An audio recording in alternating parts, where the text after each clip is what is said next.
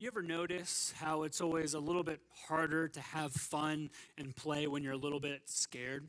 I don't know about you. Maybe growing up, there was a room that you would kind of avoid as soon as the sun went down, or perhaps you always kept a safe distance from a barbecue because you put your hands on top of it when it got hot one time. I know for me, we've got two young kids in our household. We've got our daughter Avery. She's 1 year old. She is a absolute daredevil. You could be sitting on the couch and she's gonna kamikaze on top of you at any given moment. She likes to literally sit on the edge of the couch because I guess that's just the way she lives her life. She's a tough little cookie. I know that when the boys, those little punks start coming around, and hopefully at least a decade from now, she'll be able to take care of herself. But our son Jude, he's kind of the opposite. If you were to Google scaredy cat, his face, his big old cheating smiling face would pop up. In just 3 short years, he's developed a healthy anxiety and fear of the following. Let me tell you about some of the things that Jude is a little bit afraid of. He's afraid of bridges, of fish, water, chicken, saltine crackers, certain types of dogs, nighttime, daytime, big trucks. Whenever Lightning McQueen crashes his car, whenever the rocks roll out in Frozen 2, you get the point. There's this time in which he was watching Toy Story 4 every single day, no matter what.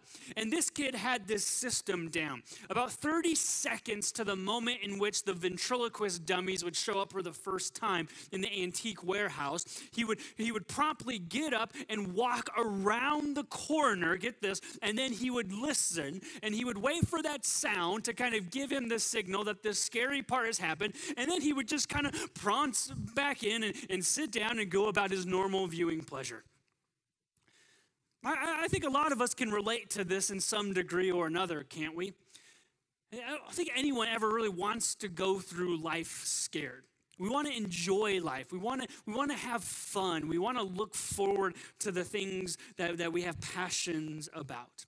But what we all know is that ability has kind of changed quite a bit the last few weeks, hasn't it? You see, we're wrapping up our teaching series, Be the Church, this morning. Every single Sunday, we end with this phrase, this benediction. We kind of look at our church and say, now you go be the church where you live, work, and play. And we've been kind of unpacking what does that mean and what does that look like for us as the church and as Christians. And so we talked about, well, how do we be the church where we live? How do we be the church where we work? And today we're scheduled to talk about how do we be the church where we play. And I kind of had this idea for a message all laid back. How do we play with purpose and with priority, but with people in mind to impact the kingdom of God? But given our new reality that we find ourselves, I think the question has changed a little bit for me, at least. It's a little bit as a shift. Is how do we not waste this season for when we get to play again? Now, I'm not saying you're not going to have fun or there won't be things that you can enjoy during this time. But how can we not waste this in-shelter command that we have been given? Because if you're like me, there's probably one word that might summarize what you're thinking and feeling during this season. For me, it's the word stuck. I feel stuck. I'm stuck in my house. I'm stuck in this uncertainty. I'm stuck in some of this fear, this angst, this worry about what's actually going to happen next. I keep being stuck in wrestling with Jesus, what he tells us in Matthew chapter 6 when he says, don't worry because who can add an hour to their life by worrying? And that's what I want to kind of unpack for us. That while we can't really play, even though normalcy is a little bit different now, where's your heart and where has your mind been now that we're all just a little bit stuck? And so I want to share some words with you this morning from a man who definitely knows what it's like to be stuck. If you have your Bible, I invite you to turn with me to the book of Philippians chapter 4. You can pause that right now. You can grab your Bible. You can pull up your phone. Whatever you need to do, join me in Philippians chapter 4. But before we get there, I actually need to take a quick pit stop to show you about our man Paul being a little bit stuck. I want you to picture this. I want you to get this in your mind with me for a moment. It's the year AD 64. For 6 straight days, you smell this charcoal. Everything is burning. The ground is filled with soot and ashes because the city of Rome has just been ravaged by a fire that's just engulfing the entire city. 10 of the 14 districts have been completely leveled. If you read some of the history, some people tell you it was just an accident. Other people are going to try to tell you that it was Emperor Nero himself, that he intentionally started the fire so that he could rebuild Rome back in the way he wanted to see it. But whenever there's a catastrophe, whenever there's something go wrong, people want answers. And so Nero took it upon himself to kind of pin the catastrophe on a certain group of people. You see, 2 out of the 4 quadrants of the city, the 4 districts that didn't get really touched, 2 of them were completely filled and overrun with Christians. And so Nero began to have this idea that perhaps maybe it was them. Maybe it was their fault. I can probably pin it against these people and their God. Because for years leading up to this moment, Paul, the ringleader of the church, has been causing somewhat of a chaos and a ruckus all throughout this city. People are starting to follow after this new church, this new way, this Messiah by the name of Jesus. And just a few years prior to this, in the book of Acts, we kind of see where Paul was going and what he was doing. He was going from new area to new cities to new country. He was planting churches. He was preaching to the Gentiles in the marketplace and the Jews in the synagogue. And he began to just kind of gather a following, but not to follow after him, but to follow after Jesus.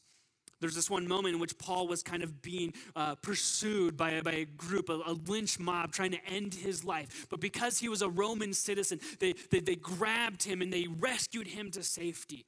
They shipped him off to Caesarea, and then for the next few months, he goes from trial to trial, from Governor Festus to Governor Felix. Eventually, they kind of get to this point of, well, we don't want to kind of hold this guy at fault. We don't want these Christians to take it so far. Well, let's just send him off to Rome. And let's just put him on house arrest, and then let's let the emperor deal with him. And so just a few years prior to the massive fire, the great fire of Rome, we see this guy by the name of Paul spent some time stuck alone in his house. But what we're going to see today is how he leveraged this time all for the glory of God. In Acts chapter 28, we kind of get this insight of where he was and what he was doing. In Acts 28, verses 16 and 30 and 31, it tells us this. It says, when we got to Rome, we being Luke and Paul, when we got to Rome, Paul was allowed to live by himself with a soldier to guard him. Skip ahead to verse 30. It says, for 2 whole years, Paul stayed there in his own rented house and welcomed all who came to see him. He proclaimed the kingdom of God and taught about Lord Jesus Christ with all boldness and without hindrance. So what we learn when we see Paul, he's kind of getting stuck. He's literally in a house for 2 years in house arrest. Now, we learned that there was only one soldier, while typically you were going to have 2 soldiers there to watch you. But because there was one, they probably thought he's not going to try to escape. He's not going to try to reject the rules or the code. He's going to follow the protocol laid out before him. But Paul's life was no longer normal. He couldn't plant churches. He couldn't go on mission trips. He couldn't go to the marketplace and talk to the Gentiles about Jesus. He couldn't go to the synagogue and talk to the Jews about the Messiah found. The normalcy was gone. But what we see is when everything has shifted and changed, he was still proclaiming the good news. It says, with all boldness and without hindrance. Because Paul knew something that we all need to always be reminded of and to learn, is that God's control is the same even when we are stuck. That no matter how restricted or how tension-filled life may be, that whenever or wherever the good news of Jesus is proclaimed, the kingdom of God wins. Now, if I'm Paul, I'm not this calm.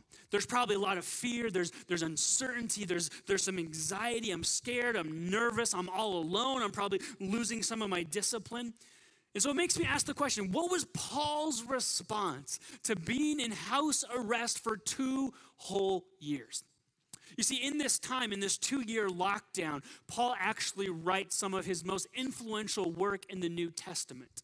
Sometimes we refer to these as the prison letters. We learn about his letters to the church in Ephesus, Ephesians. We learn about Colossians, Philemon, and then, of course, Philippians that we're going to look at here in just a moment.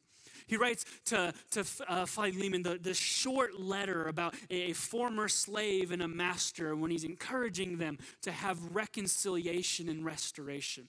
We see that his words to the church in Colossae in the book of Colossians is all about life change that happens as a result of the salvation we receive in Jesus. The letter to Ephesians is such a powerful letter because it talks about the outer workings of faith in the life of the believer, and then it shifts to saying this is then how that needs to affect the church. So what about Philippians? A man stuck in house arrest for 2 years. He writes Philippians.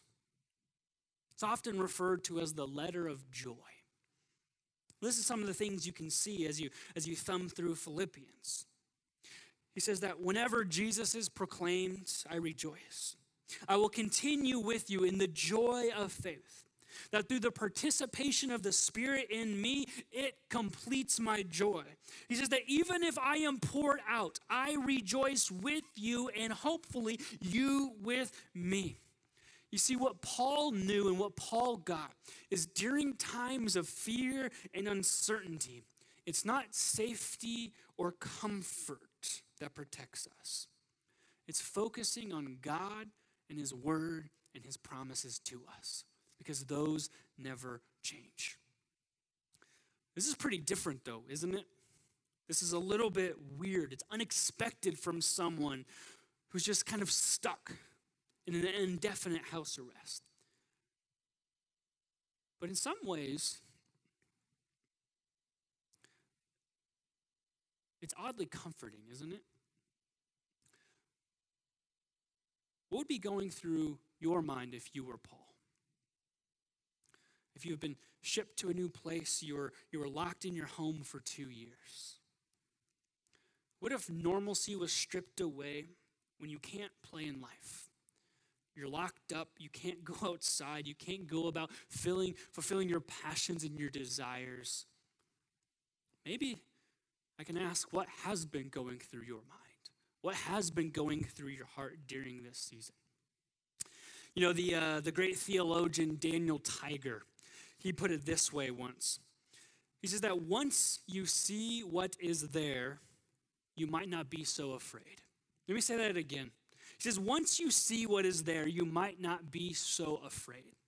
And that's why I want us to turn to Philippians chapter 4 this morning. Because I think what Paul is doing is he's reminding us to see where to look, what to focus on when that fear, that unridden uncertainty begins to kind of creep into our lives.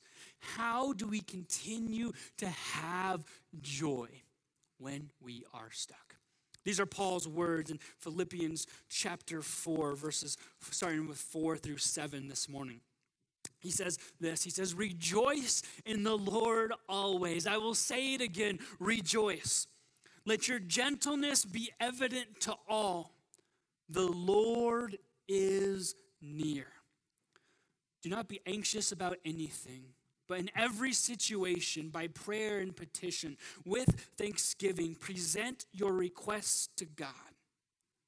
And the peace of God, which transcends all understanding, will guard your hearts and your minds in Christ Jesus. Paul uses this word rejoice over and over throughout Philippians. It's this word that means to celebrate as you remember the accomplishments. And so what Paul is saying, he's making this emphatic notion. He's saying, rejoice. This is so important. I'm going to tell you again. Do not forget this. Do not miss this. Let us remember. Let us celebrate what God has already done in our life. Think about this. He's writing to some Christians who are struggling. He himself is in house arrest. And he's saying, I know probably what you're thinking. I know what you're feeling. I know what you're going through. I know what's running through your mind. I know the uncertainty that you may have. I know the fear that might be trying to creep up into your life. I know you're scared, but he says, let us celebrate together. Let us continue to rejoice in what God has done for us. You notice his words aren't, hey guys, just buck up, okay? Just kind of pull yourself up a little bit stronger this time. He doesn't say, well, just cheer up a little bit. Try your best to have a good day. And that's gonna kind of be just what we can all do during this season. No, he says, no, let us remember and celebrate what God has already done for us. You see, we can have peace in the midst of fear, uncertainty, and anxiety when we remember and when we focus on the accomplishments of what Jesus has done in our lives. That peace is the antidote to undue concern. Not comfort, not certainty, not understanding, not type A list, not a bunker or a shelter, but peace that comes from God is the antidote to undue concern. But it makes me ask this question, though. Where did Paul get that peace from? That peace that surpasses all understanding. Where did he find that peace? He'll write to a church in Rome. He'll kind of give us these words in Romans chapter 5. Shout out to our Romans Together. If you haven't had the opportunity to join us on Facebook Live as we study the book of Romans throughout the week. But Paul says this in Romans chapter 5, verse 1. He says, therefore, since we have been justified through faith in the work of Jesus, we have peace with God through our Lord Jesus Christ. What Paul is reminding us is that the peace of God comes first from being at peace with God. So before we can have the peace of God, we need to ask ourselves, am I at peace with God? So Christians, if you consider yourself a person of faith, let me remind you of something this morning. That we have a peace, we have a hope, we have a love, we have a goodness that surpasses all understanding. But it is not a work of ourselves, that it's only from Jesus and Jesus alone. So during this season, during this time, if we want to have the peace of God, we need to remember that we are first at peace with God through the work of Jesus. And so if you're tuning in, if you're kind of going through something in your life, just trying to figure out what is happening, what is going on, how can I get a little semblance of normal life, or maybe just something to help me calm down a little bit. You might be watching this and you have never considered yourself a God person. You have maybe never heard the gospel, the good news. You may have never understood or wanted to know who Jesus was. And if you're searching for the peace of God, you need to first understand you need to be at peace with God. And the good news for each and every one of us is that the peace with God comes not through us, not through trying to outweigh our sin with some good works, but it only comes that when we repent and believe, that when we have faith in Jesus Christ, his life, his death, his resurrection from the grave, that are we made at peace with God. Through the love, the grace, the goodness of Jesus, are we at peace with God. And the best part about that is that once we are at peace with God, the Holy Spirit lives in us and we receive the peace of God. And that's why Paul is making this important effort to remind us.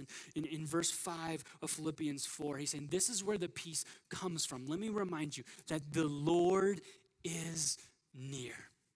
That God is next to you. He is with you. He is in you. If you are at peace with God, the peace of God is with you because he is right there. That is why we rejoice, because the Lord is near. That we rejoice when we remember that the Lord is near. That we don't have a God who is distant. We don't have a God who is far away. We don't have a God who has abandoned us. Rather, we have a God who is with us. He is near. Now, during this time, during this season, this would have been so different than the world they were living in. You see, in the ancient Near East, in the ancient Middle East, there were hundreds, thousands of these fake pagan gods all throughout their city. And so what people would have to do as they were going throughout their day, as they were going to work, as they were living life, they would have to go to these gods and they'd have to kind of appease them.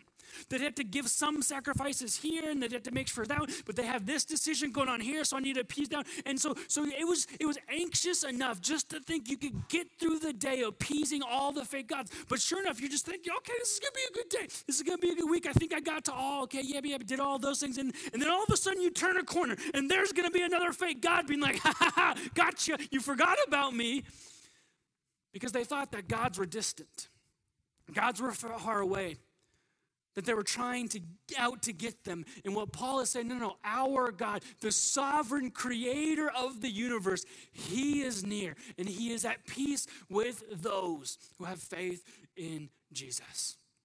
Paul's saying that while under house arrest, while I'm stuck, I don't have to lose hope. I don't have to lose joy. I don't have to lose a fullness of a heart because I can't lose Jesus because he is right here with me. That the peace with God is our first and only step to being at the peace of God in our hearts and minds. The thing is, Paul kind of reminds us this isn't just something that we know or read about. This is something that we're called to put into practice. Paul kind of closes out this thought here in Philippians chapter 4, verses 8 and 9. This is what he says next. He says, finally, brothers and sisters, whatever is true, whatever is noble, whatever is right, whatever is pure, whatever is lovely, whatever is admirable, if anything is excellent or praiseworthy, think about such things. Whatever you have learned or received or heard from me or seen in me, put it into practice.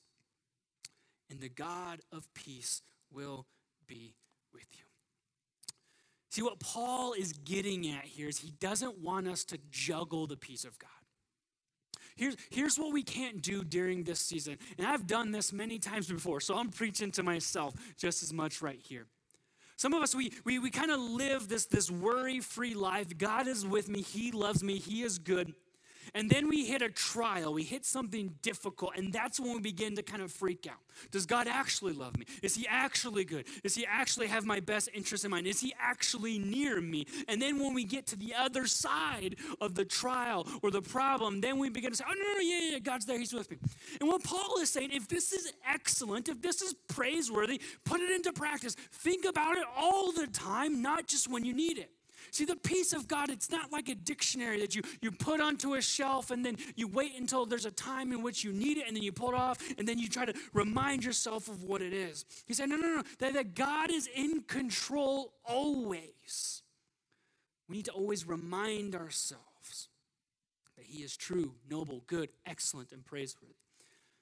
Here's the thing. God's never surprised. He's never concerned or taken back about what's happening. Like he wasn't up in heaven hanging out with the Trinity having dinner one evening and the Holy Spirit pulls out his phone and goes, oh God, I got a notification from down on earth. Yeah, looks like they've got kind of an issue going on. Oh wait, what issue? What's happening? I wasn't aware of this. What is it? Well, looks like they're kind of struggling with this kind of like virus thing. Well, how bad is it? Well, it's okay. Well, okay. Did not see this coming. Did not expect that. All right, Jesus, you got any ideas? How no. Okay. Well, what should we do? Should we? Okay. Maybe we get them some extra peace. Maybe we go into our closet and we've got, that kind of extra piece that we've just stored up. Let's just go kind of grab some of that and kind of dish it out down there. Let's get them some different piece. This piece is actually the piece that they really need for this season. Or maybe we just get them an extra higher dosage of peace during this time. No, Paul's supposed to just say that God is in control. He knows that the peace you needed then is the peace you need now, and it's going to be the same peace that you're going to need in the future moving on. That our sovereign creator of the universe, who breathed everything into existence, he knows you. He knows what's going on, and he is with you. That's why Peter says, 1 Peter, cast all your anxieties unto God because he cares for you. Don't juggle the peace of God. Put it into practice. Think about it. Zero in on it. Focus on it. Because when we refocus, we remember to rejoice. We refocus when we've remembered to rejoice. When we remember that we are at peace with God. When we celebrate what God has done, his accomplishments. That's when we refocus. Let me give you an illustration, and I want you to kind of play along with me here at home. Do me a favor, grab an object of any type and just kind of put it in front of you. And so, can't sometimes problems distort our perspective? Here's what I want you to do. Just focus on that object you've picked out. Maybe it's a ball, maybe it's a pillow, a remote, a book, whatever it is. And just put it in front of you and just start to stare at it. Focus on it. You see what happens when we stare at something for a long time, you'll notice a couple of things. Is number one, it starts to kind of grow. It starts to kind of get bigger, a little more pronounced. But also at the same time, everything else starts to get a little fuzzy. And I think that's what happens to us when we have a problem or something that's worrying us or something that's making us anxious. We put it and we begin to focus on it so much that everything else in life, especially what God has already accomplished, it starts to get fuzzy. And when we focus only on the problem at hand, what is going on, we begin to think, okay, God, maybe your love isn't so clear. Maybe your will for my life isn't as specific as I thought. God, I don't really know. Are you actually here right now? Because I'm not really, everything's a little fuzzy. And what Paul is reminding us, focus, rejoice, celebrate on what has already been done. Remember, reflect, refocus on God. He is in control. Our faith is strong. He is with us. Are trials real? Absolutely. Do we have problems in life? 100%. But when we can choose to focus on God, his word, his promises, his presence with us, we know that he is near. Peace in times of uncertainty comes from being certain that the Lord is near. The love and the goodness of Jesus, that's what determines your life. Not this season, not this virus, not the stock market, not the new orders that might be coming, not the uncertainty.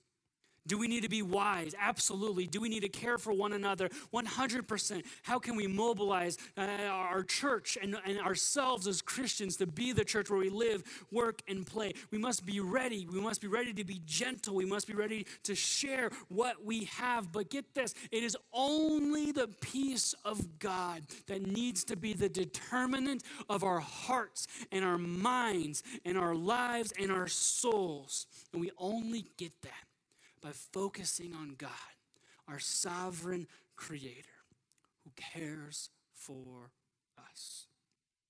So here's the choice that I think we all need to wrestle with this morning. It's this. It's that I can submit my uncertainty to the peace of God, or I can submit the peace of God to my uncertainty. Now, I'm not going to stand up here and tell you, man, I've crushed that this week. In fact, more often than not, the angst, the worry, the uncertainty has kind of overrun. But in those moments when I could say, you know what, God, I believe you. I trust you. You are here with me. That peace that surpasses all understanding begins to fill my life. So how can we learn to play for when we play again? I've seen a lot of people talking about the traction that this has given in their lives. People are saying, that's great. We actually, for the first time in almost forever, it seems like, our whole family sits down to dinner together. That both of the parents get to tuck their kids in at night. That they actually are spending quality time together. That I get to slow down. I get to rest. I feel actually a little recharged and rejuvenated. And so my encouragement to everyone, and my encouragement to you is the same thing, is that use this time to refocus, but also remember what you are refocusing on now for then. this has not been easy. It hasn't been fun. There's going to be fear. There's going to be anxiety. There's going to be uncertainty, but we must battle it through prayer and by being together and celebrating the peace of God. Let me close with this. May we refocus on the promises of God that he is near. And may we remember what he teaches us now, then. May we submit our uncertainty to the peace of God as we celebrate together that he is with us. Would you pray with me this morning? God, you are so good. I feel like I can't say that enough during this time, during this season, Lord. I think a lot of us need to spend just those extra moments and minutes with you. We probably need to repent. We probably need to confess. We probably need to say we're sorry. We're all probably getting a little stir crazy somewhat, or some of us might be living it because we're introverts and we like what's happening. Regardless of what it is, God, may we focus on you. May we use this time to remember that the peace of God only comes first by being at peace with you. May our hearts be open. May our minds be willing to learn. May we be willing to see how might we need to pray? How might we need to reprioritize or change our life moving forward by what you teach us during this moment? But in any season, in every moment, may we think and pray of all that is true, good, excellent, noble, praiseworthy. And that is why we rejoice. It's your name that we pray. Amen.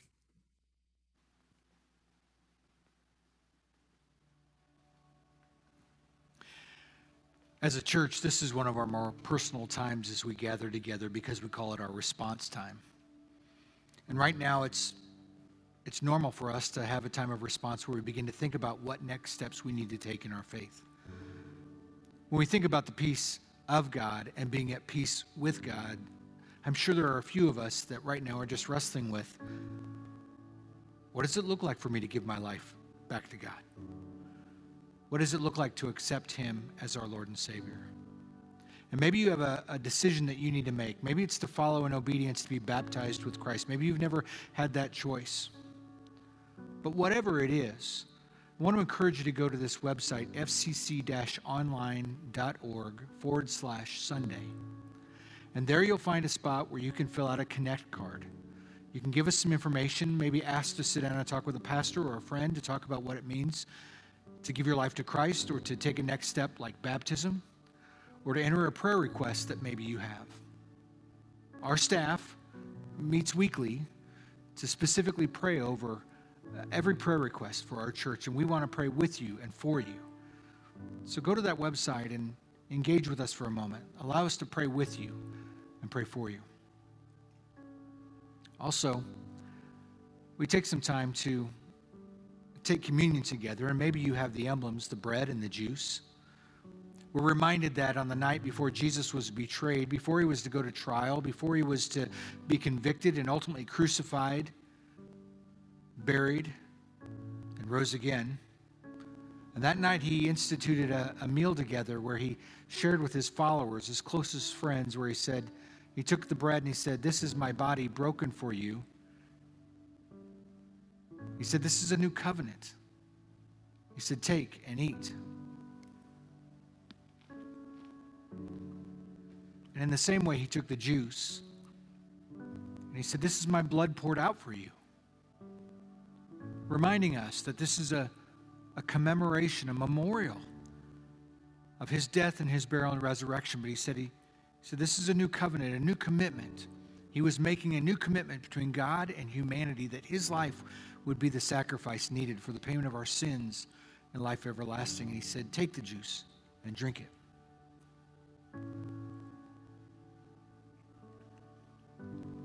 And as a church, we also respond in giving of our monies.